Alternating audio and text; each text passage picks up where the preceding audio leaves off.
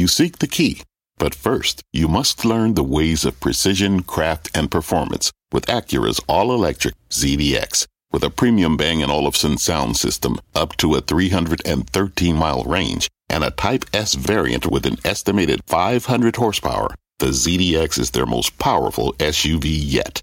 Unlock the energy when you visit Acura.com to order yours today. And welcome to Closing Bell. I'm Mike Santoli in for Scott Wapner. This make or break hour begins with same bull, different month. The remarkably persistent stock market rally extends into March, carried by a familiar mix of AI excitement and what seem to be Goldilocks economic conditions. The major indexes running to further new record highs to finish out the week. You see the S&P 500 up 0.8%. It is solidly above that 5,100 mark. It is now up about 25% from the October low, about 1,000 points off that late October low. The eco-weighted S&P also finally closing in on its former record. That goes back to the very beginning of 2022, and it's been a big complaint about this market that the average stock had not been participating. NASDAQ Composite working on a second straight all-time high. The momentum chase in semiconductors refuses to quit for now. NVIDIA surpassing $2 trillion in market cap as Dell's strong results after the close yesterday triggers a feeding frenzy along the AI food chain. The gains coming despite continued malaise in Apple shares and another jolt of concern in regional banks related to New York Community Bank. That takes us to our talk of the tape. How hot is too hot for a market on the verge of a 16th weekly gain in the last 18? Let's ask Cameron Dawson, New Edge Wealth Chief Investment Officer. So we have momentum. There's nothing you can deny about that. On the other hand, the S&P 500 is like 13, 14% above its 200-day average. It's looking stretched on a bunch of these different metrics. You can then go back and say, well, when you're up in January and February, things tend to follow through to the upside. It felt like this was the week when folks stopped fighting and started chasing. Yeah, certainly. I mean, momentum is a beautiful thing, and it's a question of how long can it last. Clearly, there's also an aspect of earnings, the optimism around that being that you're starting to see earnings estimates get revised higher. Interestingly, not for 2024, just for 2025. So things are getting a bit more back-end loaded, but momentum is causing this chase and causing this big rally higher. And I think to your point, the question is, when does positioning get so extended that it can't go any further? And we're not quite at the point where we're at extremes like we saw in early 2021 or early 2018, which just suggests things could go further. Exactly. I mean, it's worth remembering, I guess, that as much as it seems like we're up a ton in a short period of time, the S&P is up like 7% from 2 years and 2 months ago, right? Yeah. So in other words, you're not that deep into record territory. You mentioned the earnings picture. It has felt as if, and of course it's easy to say in retrospect, that NVIDIA's numbers enabled the market to say, okay, we don't have to wait, we don't have to worry for another 3 months about the AI story completely falling apart in terms of supply constraint. And then the PCE inflation number yesterday was good enough for people to say, okay, we have another month before we have to worry about something like that, or at least another couple of weeks till CPI. And then you add on top of it the PMIs today, which surprised to the downside. So you would normally think that that would be bad for the earnings picture. There's a good correlation to PMIs and earnings growth. However, it eased some of the pressure on the expectation for a more hawkish Fed. You saw bets on Fed pricing for the May cut, for example, start to go higher again.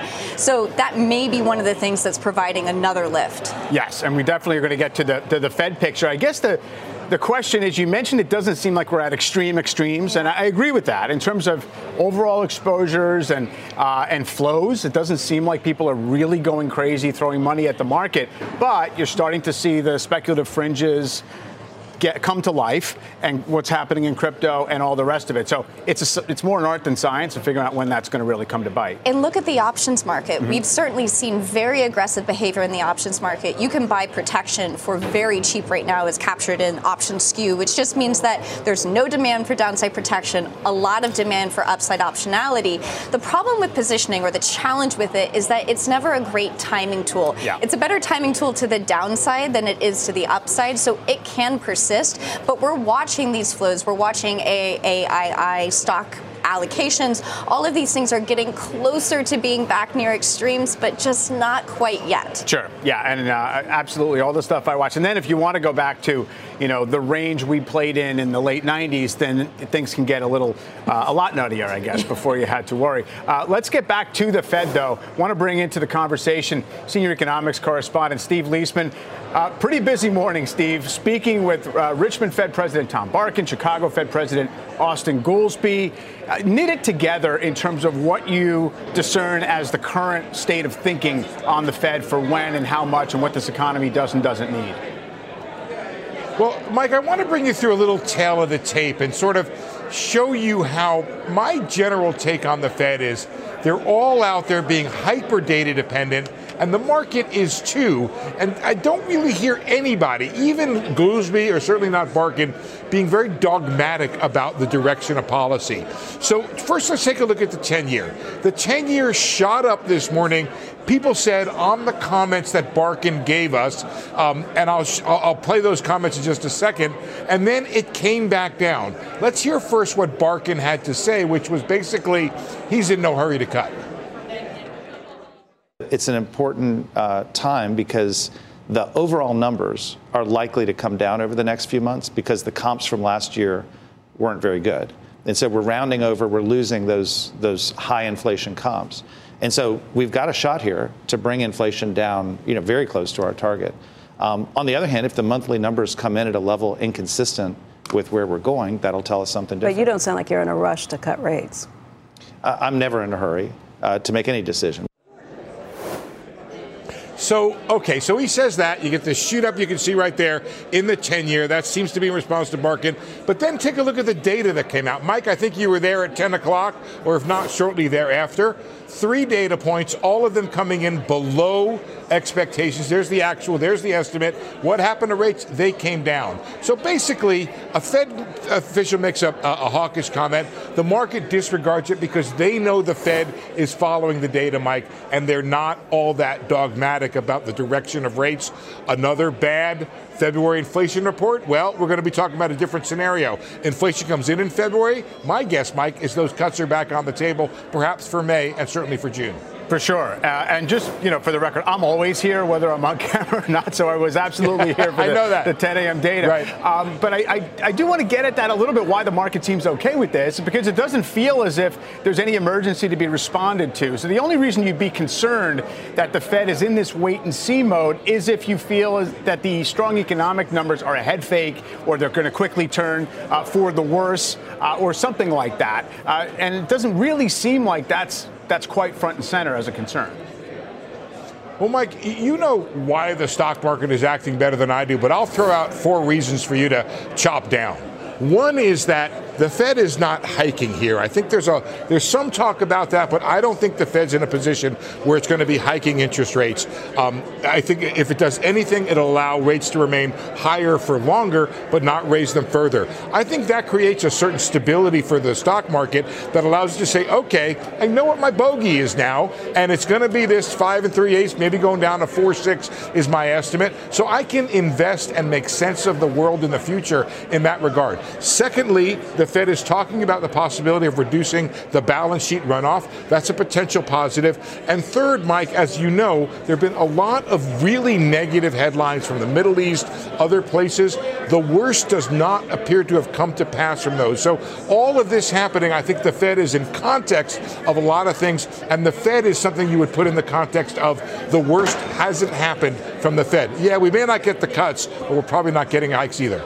No, absolutely. Agree all across the board there, Steve. Also, history says that a slow easing cycle is more favorable for stocks than a fast one, because obviously that usually means things are going wrong. Steve, appreciate it. Have a great weekend. Let's continue talking about this. We'll bring in Shannon Saccocia of NB Private Wealth as well. So, Shannon, give us your take on how the market has been able to respond to some of the chief complaints, or at least maybe warning signs people were throwing out at the beginning of the year, which is this market's only up here because the Fed's going to cut soon and deep, or 2, the market's too narrow and it can't sustain itself if a few of these big stocks fall away. And, it's managed to power through both those things.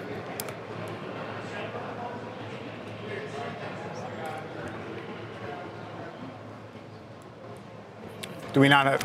Oh, we don't have Shannon's audio just now. Okay, yeah, so Cameron, let's just pick it up right there.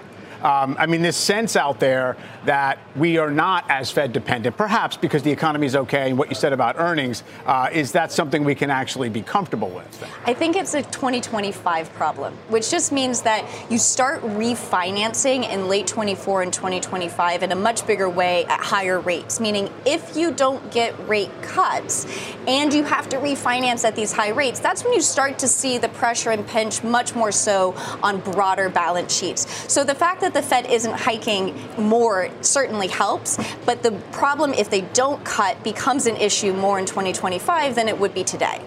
Now, we did just see in February something like $200 billion in corporate debt issuance that the market just completely absorbed without a hiccup.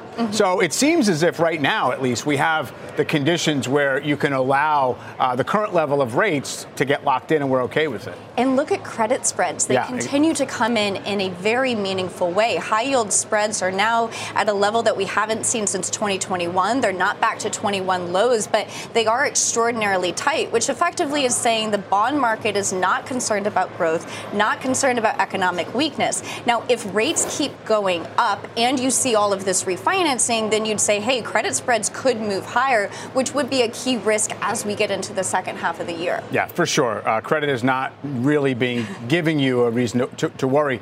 I guess bringing down it to a practical level here, S&P is up almost 8% on the 1st of March for the year. You clearly have elevated valuations, whether like a lot of sell-side firms, you want to try and rationalize them, or maybe they're a little bit too rich. What would you do in terms of within the market at this point? Because you have the high momentum growth stuff, some of the other areas starting to come around. Yeah, what we've been saying is we want to let our winners ride, which just means that if we have growth positioning, we're not at the point yet where we're trimming. Valuations, yes, are extended, but trends are strong. To the upside, momentum is strong. When we're looking for new capital to put to work, that's where we're looking for areas that are closer to the beginning of their upcycle. So we're picking out a value. We're not buying value indices. We're being very selective because there's a lot of junk in those indices, but also finding opportunities within small caps, within international, where we don't have as much valuation risk. Because if the liquidity tide turns against us, we don't want as much room to fall on valuations, which is why we're being very careful about chasing growth too much. Right. And then I guess we should bring up this New York Community Bank issue. It seems somewhat idiosyncratic. It has from the beginning, but it has been exacerbated right now. Obviously, the stock is showing that there's greater concern about this particular institution. Regional banks, community banks as a group are down like 1% on the day, so not any kind of panic, but I do wonder if there's a shadow over that part of the market. It certainly seems that way in the sense that if you look at the KRE or even individual regional banks, what you see is that they rallied a lot in the fourth quarter. They rallied right into resistance, rolled over, and are continuing their downtrends, which just means that there's not a lot of confidence that we're turning a corner on the earnings trajectory. I think for New York Community Bank, the question will be going forward is what does the deposit base look like? All of these headlines have been very negative. I think we have to watch very closely deposit trends. That was, of course, a 2023 issue. We haven't really been thinking about it much. Then the next question is what happens to BTFP? The Fed effectively said we're ending that program. What does that mean for the balance sheet? Yeah, exactly. That's the backstop for the deposits. Shannon, I hope we have you here. I'd love for you to basically weigh in and say, what do you do with this gift of a market that doesn't want to quit? Making new highs and is essentially pulling in a lot of former skeptics. Well, I think it's pulling in a lot of former skeptics because we've been waiting for the broadening out that we have experienced in February, Mike. We look at the dispersion, and I think there was a lot of concern about that dispersion in the Super 7, Magnificent 7, top 10 stocks because we were concerned about what that would do from an overall earnings perspective and performance perspective for the S&P 500. But if you look underlying, there are a lot of sectors that are starting to participate in this market, companies that are participating in this market that didn't in 2023. And if you think about the opportunity to take advantage for areas like industrials, healthcare, even places like REITs.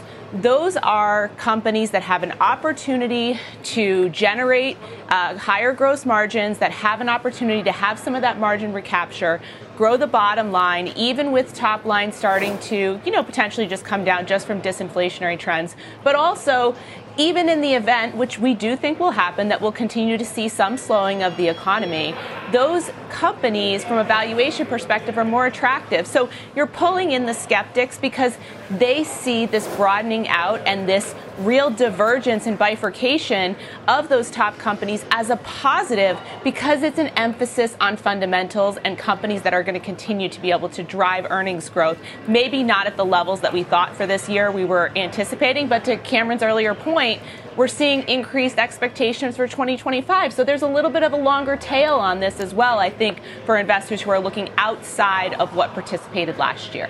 Yeah, good things, even if they're far on the horizon, like a potential rate cut, like acceleration in earnings growth, they can work for the market to give it something to look forward to for a while. We'll see how it goes. Shannon, appreciate it. Cameron, great to see you. Everybody have a good weekend. We are just getting started here. Up next, a big move by Boeing. New report surfacing that the company is interested in buying back Spirit Aerosystems. What it might mean for Boeing and its stock price, top aerospace and defense analyst Sheila Kahyaoglu will be here. And we're keeping a close eye on NVIDIA, on track to close above a $2 trillion market cap for the first time. We've got you covered live from the New York Stock Exchange. You're watching Closing Bell on CNBC.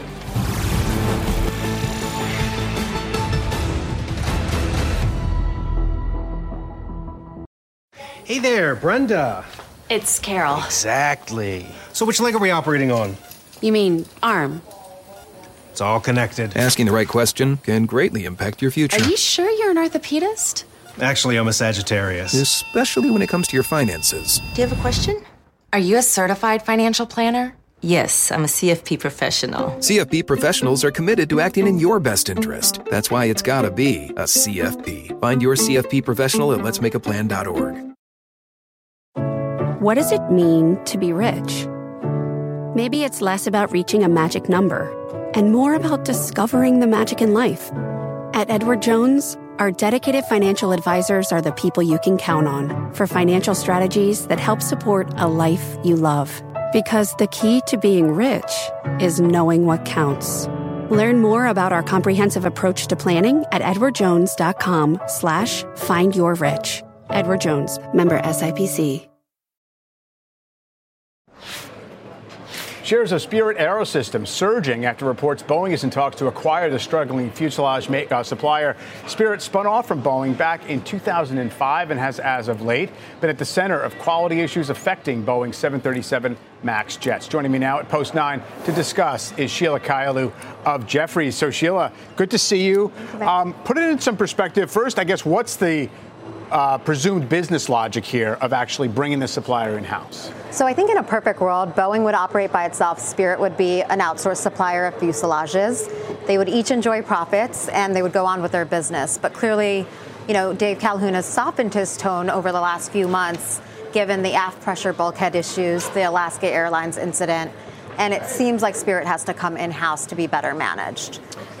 And would that be, is it your read that they feel like they need to have more control, that they have to show that they have their hands directly on the production and safety issues, or how would it play? Yes, so I think just given the FAA audit, it's in week 4 of 6. There's a DOJ investigation. There's clearly a lot of manufacturing mishaps that are going on. Yeah. So Boeing has to bring Spirit in-house. Now, we don't know the price associated with that, which could be a takeover or a take under at this point, just given the issues Spirit has had. Right. Now, Spirit is also, part of its business is a supplier to Airbus as well. So the presumption is they would separate that out. Yeah, so about 20% of sales is to Airbus. The thing is, that business is actually losing $200 million of cash flow this year and $150 million next. So what do they sell that for? Likely not much is our base case assumption. And then what do you do with the rest for Boeing? So we assume that Boeing basically takes the COGS in-house, so takes home about 10% per fuselage that they don't have to pay Spirit for. But obviously they have to manage that better and take on that working capital risk themselves. Right. And so I guess if you bottom line it in terms of what it might mean for Boeing and in terms of financing the acquisition, and then what it means for their own earnings and cash flow. So it depends if they're going to have to raise equity. And Boeing has $16 billion of cash on its balance sheet. We think they're going to use $2 billion in the first quarter. That takes them down to 14. They need $10 billion to operate. So it's we don't know if they'll have to raise $8 billion of equity or $8 billion of debt. We think they could do it with debt and cash on hand. Okay. So that's also, takes into account the accretion analysis or not. But we pretty much think it's a wash to Boeing's free cash flow at this point. I see. If you want to be a bull, you could put $300 million of free cash flow at a 6% yield, but essentially a wash. Right. So you're kind of reacquiring that free cash flow that was the margin. Something in-house that clearly Spirit. is being problematic to remove issues and get up in production. We think Boeing's only doing sub 20 Maxes in February. They're, trying to get to 38, which is not happening. And so where do you come down? I mean, obviously, if this isn't a huge swing factor in terms of Boeing's valuation, where do you come down on it in terms of the level of stock right now and the attractiveness of it? No, we have big upside to Boeing shares, and it's all about the MAX getting up in rate. Clearly, Spirit has been one issue after the other, so maybe taking it in-house is the final solution to get to, we were at September, we were at 20, somehow we're back at 20 Maxes a month again. We're supposed to be at 38. We're actually supposed to be probably at 45 at the end of the year, and we're not there yet. So we have a 50% move based on Max rate getting up. So you're a 50% move to your price target. Both the price target and the Max rate. Got it. So they're almost aligned with one another. So maybe we're getting it pushed out, but we should get there. All right, Sheila, good to see you. Thanks so much. Good. Thank you. All right. Some news we want to get to. Federal Reserve Governor Adriana Kugler is delivering remarks at the 2024 Stanford Institute for Economic Policy Research, saying she is, quote, cautiously optimistic on progress on disinflation without significant increase in unemployment. We'll continue to monitor and bring you any headlines further as we get them. Up next, crypto's wild week. Bitcoin surging more than 20% since Monday. Bill Miller IV is breaking down how he's been playing the rally and what he's forecasting for the space in the months ahead. Closing bell. We'll be right back.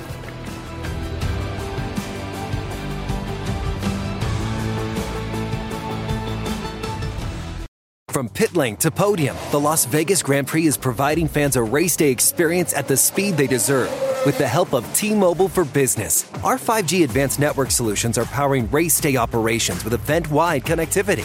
From streamlined gate entry to an immersive app, giving fans blazing fast access to the sport they love. This is accelerating innovation. This is the Las Vegas Grand Prix with T-Mobile for Business. Take your business further at T-Mobile.com/now.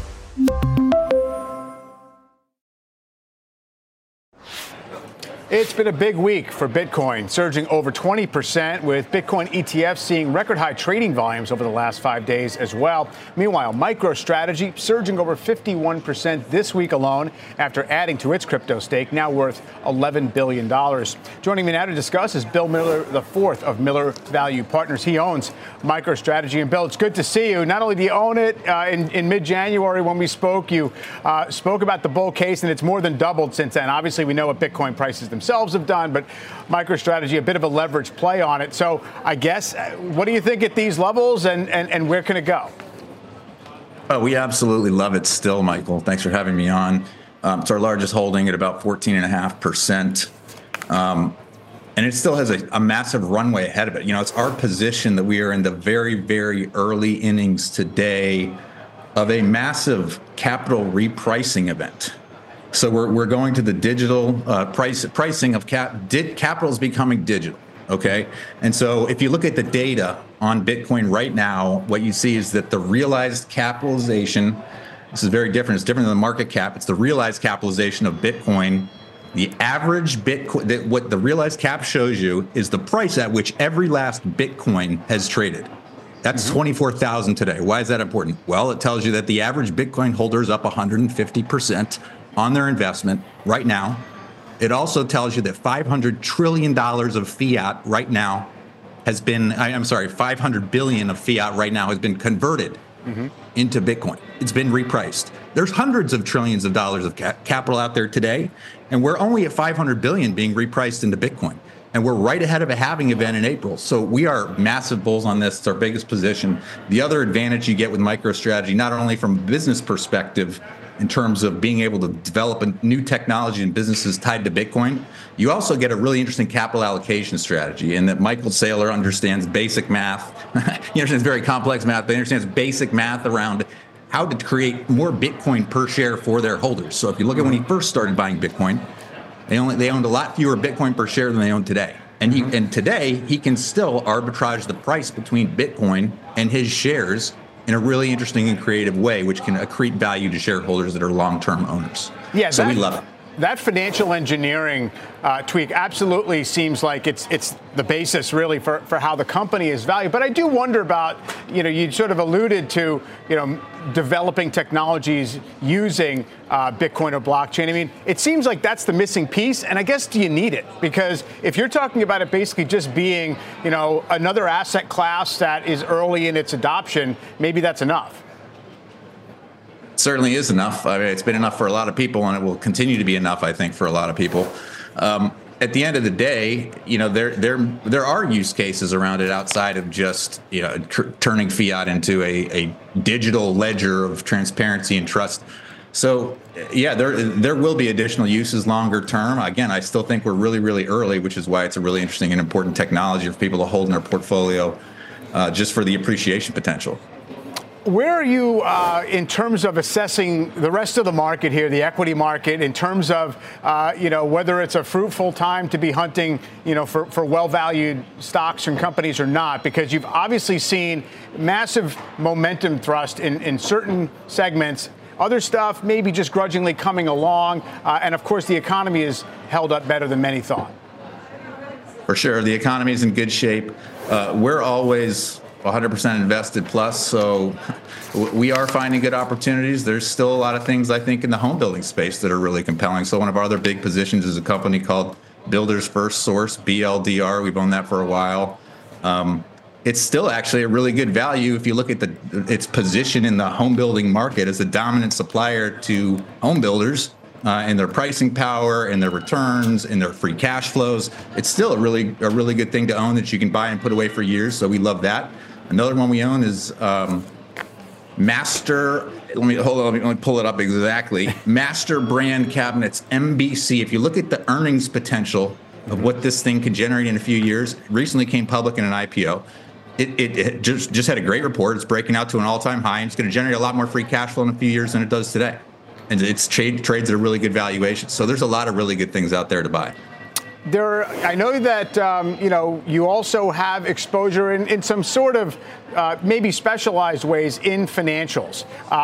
What would your general outlook be there? Because it's one of these deals where the market's suggesting we're kind of mid-cycle here, and maybe the fears about, credit really deteriorating have been overblown. But what is your current view of how things look there? Because, it seems like there's not a lot of sponsorship, broadly speaking, for anything outside of JP Morgan. Right. Well, we don't tend to invest thematically in big sectors like that, but we do have some individual picks that we really like in financials. So Jackson Financial trades at 3.5 times earnings, 5% dividend yield. We've owned that for a while. We love it. Another great chart, but it's still a really cheap business.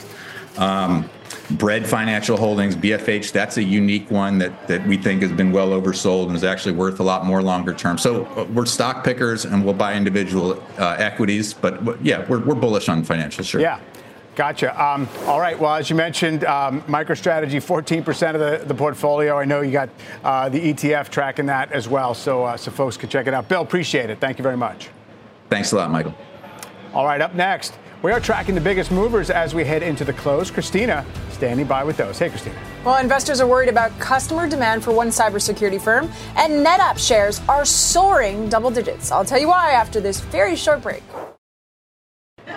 24 minutes until the closing bell. The S&P holding in record territory, up about 0.75%. NASDAQ up 1% fully. Let's get back to Christina for a look at the key stocks to watch. Well, data infrastructure firm NetApp soaring today after an earnings beat and a strong guidance from the company for the company's fiscal third quarter. Management really talking up order backlog and their flash storage business and improving end market trends, which includes demand tied to AI. Similar comments we also got from Dell and Pure Storage, and that's why shares are up 19%. Cybersecurity company Zscaler having a tougher day. Shares slipped despite coming out ahead of what Wall Street was expecting for Q2. Analysts are blaming weak guidance that indicates a year-over-year slowdown in billings growth for the company, and that's why shares are down almost 10%. But you don't want to miss an exclusive interview with Zscaler's CEO in the next hour on Closing Bell Overtime. Mike? All right, Christina, thanks so much. Well, we're keeping a close eye on the S&P and NASDAQ, both still on pace to notch record closes. Up next, HSBC's Max Kettner why he double downgraded global equities last month and where he stands right now. And as we head to a quick break, getting another check on shares of NVIDIA, it is on track to close above $2 trillion in market value for the first time. We'll keep you up to date on that move, now up 3.5% as we head toward the close. We'll be right back. We're getting some breaking news on Reddit. Leslie Picker has that for us. Hey, Leslie. Hi, Mike. Yes, I was able to confirm with a person familiar with the matter the valuation that Reddit is targeting in its IPO. Of course, this is a closely watched one for being one of the biggest this year. I'm told that it is planning to target a price range of $31 to $34 per share. That would imply a fully diluted valuation as high as $6.5 billion. I had reported earlier that they were looking to target between $5 and $7 billion, but the narrower target valuation has to do with some communication surrounding one unique aspect of this deal, which is that employees will be able to sell shares in this IPO. And so part of this has to do with just some communication surrounding employees declaring whether they do intend to sell, and if they do, some information regarding that decision making. Now, of course, this is still fairly early in the process. That roadshow is not imminent. The S1 needs to be public for several weeks before they start officially marketing the deal to investors with a price range and a valuation range before ultimately debuting. So that range could be adjusted between now and then. But at least in the near term, that targeted range is 31 to 34 share, implying a $6.5 billion valuation, which on a fully diluted basis would represent a discount to the $10 billion valuation from 2021. Guys. All right, Leslie. Yeah, it'd be an interesting test of a mostly dormant IPO market for growth companies. Appreciate that. Well, the S&P 500 and NASDAQ again on track to close at record highs after hitting fresh intraday highs earlier in this session. The NASDAQ surpassing its 2021 record as investors bet mega cap tech is still the best way to play slowing inflation and the AI boom. Joining me now is HSBC Global Research's Max Kettner. Max, it's great to have you on, and I want you to take us sort of back to how you were thinking about things starting the year and where it's brought to you right now, because I know you were bullish in 2023. Correctly so, and you thought maybe we'd get some payback. It didn't happen. Yeah, thanks for having me. Look, that is exactly right. We started the new year basically thinking that, shorter term inflation expectations already subsided quite a lot, right? When we looked at, for example, 2-year break-even inflation in the US, right? What tips were pricing or what even inflation swaps were pricing at the front end. In all of them, we were actually starting to look at sort of below 2% inflation expectations for the near term. So having played all that Goldilocks and disinflation theme last year, and like you said, right, we've been pretty bullish last year, we sort of thought, look, we don't even need to have a view that there's a big next inflation wave coming. All we really need is 1 or 2 data points on the inflation side that might be surprising a bit to the upside. Then we get inflation expectations up. We've got rate expectations perhaps repricing a bit higher. And that then will weigh on multiples, will weigh on equities, but it will also weigh on credit spreads, right? So for us, that's what we thought is this sort of reverse Goldilocks period where for at least a couple of weeks, we're going to hit the pause button on all the asset classes. But clearly it hasn't happened, right? Yeah, in fact, what we have seemingly is sort of Goldilocks on steroids here, because you both have the soft landing somewhat coming to pass and getting priced in by the market, as well as you have this extra kicker of the excitement around AI-related technology. So I guess where does it leave you now in terms of positioning? Do you say, well, we missed the move, but we're still cautious, or is it time to play? No, I think, look, we missed the move, right? We definitely missed the move, particularly in equities and in high-yield credit. I think emerging market debt is still something where we're a bit cautious around, right? Both on the emerging market, local currency and hard currency debt side, but that's a subset, right? Otherwise, we've closed the underweight in equities. We're neutral there, but we've actually almost gone full on maximum overweight in high yield credit once again, just like last year. Because, when you look, for example, at high yield, the next refinancing wave only really comes in the second quarter of next year. So it doesn't really pay to be sort of on the sidelines and say, maybe spreads go up 10 basis points and then I'll buy it. That, you just can't play that move, and you can't really time that move as well. On equities, perhaps we start to see a bit of a dip in the next couple of weeks. Perhaps, for example, the February inflation data is a bit higher than expected. But what we thought at the start of the year would be a sort of 10% plus X setback, that looks increasingly unlikely simply because rates have repriced, right? Rate expectations are no longer as exuberant. So, with rate expectations already being much more realistic, it's also unrealistic to us to say, oh, yeah, this is the factor that's going to send everything down. We've got to be more realistic and say, yeah, a dip of a couple of percent, but you've got to jump in really quickly then. And I guess you mentioned that the whole rate path that central banks might take has been repriced to a fair degree. How much do we actually need outright easing by the Fed? Or do you think that this is just kind of a steady as she goes economy right now and the rate structure is okay? Yeah, to be honest, the economy is pretty fine in the US, right? Even in Europe, I would argue, it doesn't really need an awful lot of upside surprises to be massively surprising to the upside. Not because the European economy is so great, right? But, I've probably not been the first guy on the show to say, Eurozone economy doesn't look great. Germany looks like it's the sick man of Europe again. Everyone kind of knows that, right? Yeah. And with such a bearish setup, even in Europe, if you got the tiniest little bit of like a whiff of upside surprises, that's a massive, massive upside surprise. So to me, it's steady as she goes, both in the US, particularly relative to very, very bearish expectations, even in Europe. And that, for me, tells me we don't need as much easing as the market has expected at the start of the year, perhaps sort of 2 to 3 rate cuts. I guess the market could take it as a bit of a disappointment if indeed the Fed dot plot does get changed to 2 rate cuts only. But, that's a risk and it's only really a temporary setback. I think as long as we are seeing a few rate cuts this year and sort of the path of least resistance for rates is to go down, that's good for spread products. It's good for equities. Yeah, certainly has been so far. Max, I appreciate the update. Thanks so much. Coming up, Plug Power shares are popping after dropping 10% earlier today. We'll tell you what is behind that big reversal next. And 314's Warren Pies is breaking down the final moments of this big trading week. That and much more when we take you inside the market zone.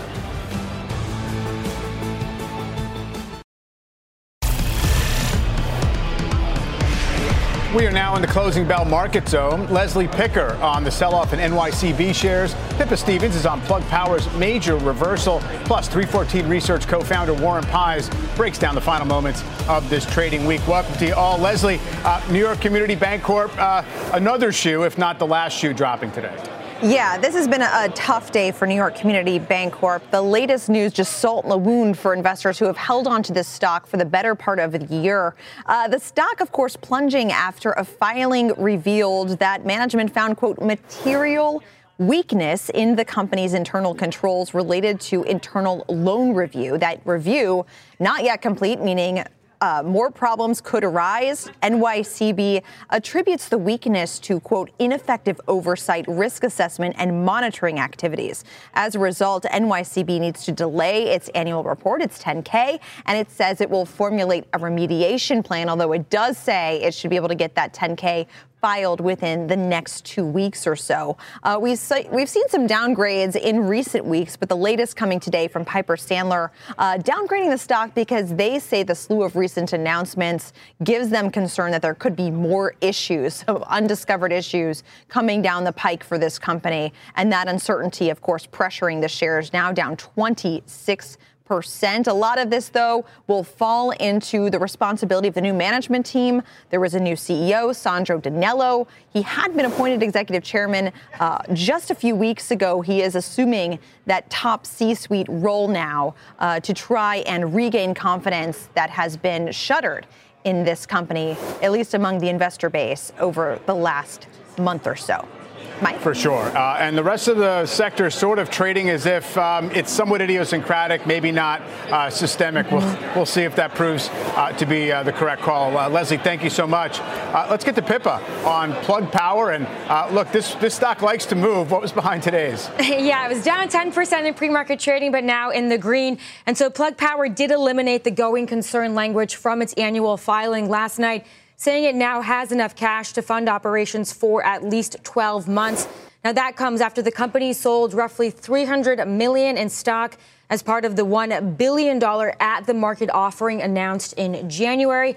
Of course, dilutive for shareholders. Now, Plug also announced Q4 results with revenue light and margins a big miss. But on the positive side, the company's Georgia facility is now producing green hydrogen after months of delays and is forecast to reach full output by the middle of Q2. Plug Power also expects to receive conditional approval for a $1.6 billion loan from the DOE's LPO office by the end of this month. But of course, Mike, as you said, this is a very volatile stock, high short interest, and shares are down more than 70% in the last year. All right, Pippa, thank you very much. Warren, weigh in on what we've seen in the market, this week, but also coming into this week, where you've basically had people kind of give up a lot of the stories for why the stock market couldn't perform, whether it was related to the Fed, whether it was related to earnings or the concentration of the market. I know you've been kind of giving the market more of the benefit of the doubt recently, but where does it bring us today with this close? Yeah, thanks for having me. I kind of look, this week started really all the way back. It's a continuation of what we saw last November when the Fed embarked on its verbal pivot. And I think that this kind of move was inevitable. I think at that point in time, the soft landing became the base case. And our view was that there was just not enough buy-in from investors. And so, the beginning part of this year has really been, and more near term has been, can the market move higher while rates also move higher and bonds kind of reset from that manic rally at the end of last year? And we've kind of proven that we can. I think that earnings have taken the baton from macro, which is what I would call the Q4 rally. And so that's where we're at. Now it's just kind of momentum is doing the rest. I mean, strategists are underweight, or their targets are under what the market's at right now. That's usually bullish for the market. Despite the fact that we've rallied a lot, I don't see the typical euphoria you see at tops. And so for me, I think this is a catch-up trade, and a lot of people are just being forced into the market, which is kind of what we expected to happen at the beginning of this year. And obviously, we're at new highs with the indexes. It's not as if there's a certain level that we have to surmount to necessarily be the next test. But when the market starts to run really fast, it takes a little pebble to knock it off course. I wonder what you'd be more worried about. Are we worried more about a little bit of an uptick in inflation, or of growth faltering at this point? Yeah, that's the great question. I think that's the two big risks. I would say growth is a bigger near-term risk to the market. Because if you think about inflation, how does inflation hurt the stock market? It hurts the stock market by forcing bond yields higher, and eventually those yields disturb the relative valuation of markets. We went through an episode of that where we went from 3.8 on the 10-year to 4.3, and the equity market just breezed right through that. So what the market's telling me is that it can handle a little bit of inflation. It can handle the Fed delaying these cuts. It wouldn't be able to handle if the Fed totally reversed course. So on the other hand, I think growth is the bigger real concern, and the market's telling us ultimately that it can handle this inflation and delayed Fed cuts, which makes sense. I mean, as long as it flows through to earnings, then, I think that stocks will ultimately be okay. And the message they've received from the Fed from last November to now is the Fed has your back. Yeah. If something were to go wrong on that growth side, the Fed can cut immediately. They can end QT. They can do whatever it is. And that's why we said going into the year, yesterday's tightening becomes tomorrow's stimulus. The Fed has your back. The Fed's put is back in play. Yeah, and it's a good reminder that, 2% is the Fed's inflation target, but the markets are pretty good with something a little bit above there. I do want to get you to weigh in quickly on oil as WTI crude pushes 80. It's had a little bit of a stealth rally here. Yeah, again, we thought that oil was set up for a push higher to about 90, but I just don't see anything above 90 in the cards. My honest feeling, our model's still bullish, and that's really how I navigate the crude oil markets is quantitatively. But my honest feeling is as we go through this year, OPEC oil has to come back on the market, and that's going to weigh on the market. So OPEC's trying to navigate its own and engineer its own soft landing of that oil coming back onto the market. Odds are that's going to be somewhat disorderly and push prices down as we move through the year. March OPEC meeting is where I think that you're going to get some good news for the oil market. They'll probably extend cuts out to Q2. Maybe they'll talk about into the year. I don't expect that. But one way or another, that oil has to come back, and it's sitting on top of this market like a soft ceiling. So that's how I see it. Well, and that would be, I guess, good news in terms of inflation risks as well. Warren, great to talk to you. Appreciate it. Have a good weekend. As we look to finish up the week, we are going out near the highs in the S&P 500. It's up about 0.8%, also up close to 1% for the week. You see the NASDAQ composite up 1.1%. That would be its second straight daily new all-time high. Last one was November of 2021. And you're seeing decent participation today, about 2/3 of all volume to the upside. That Russell 2000 number people are watching is just under 2,100. It is up 1%. That's been the laggard, but it's starting to come around this week, helped by some of those big growth stocks. That's going to do it for Closing Bell. Let's hit it into overtime with Morgan Brennan and John Ford.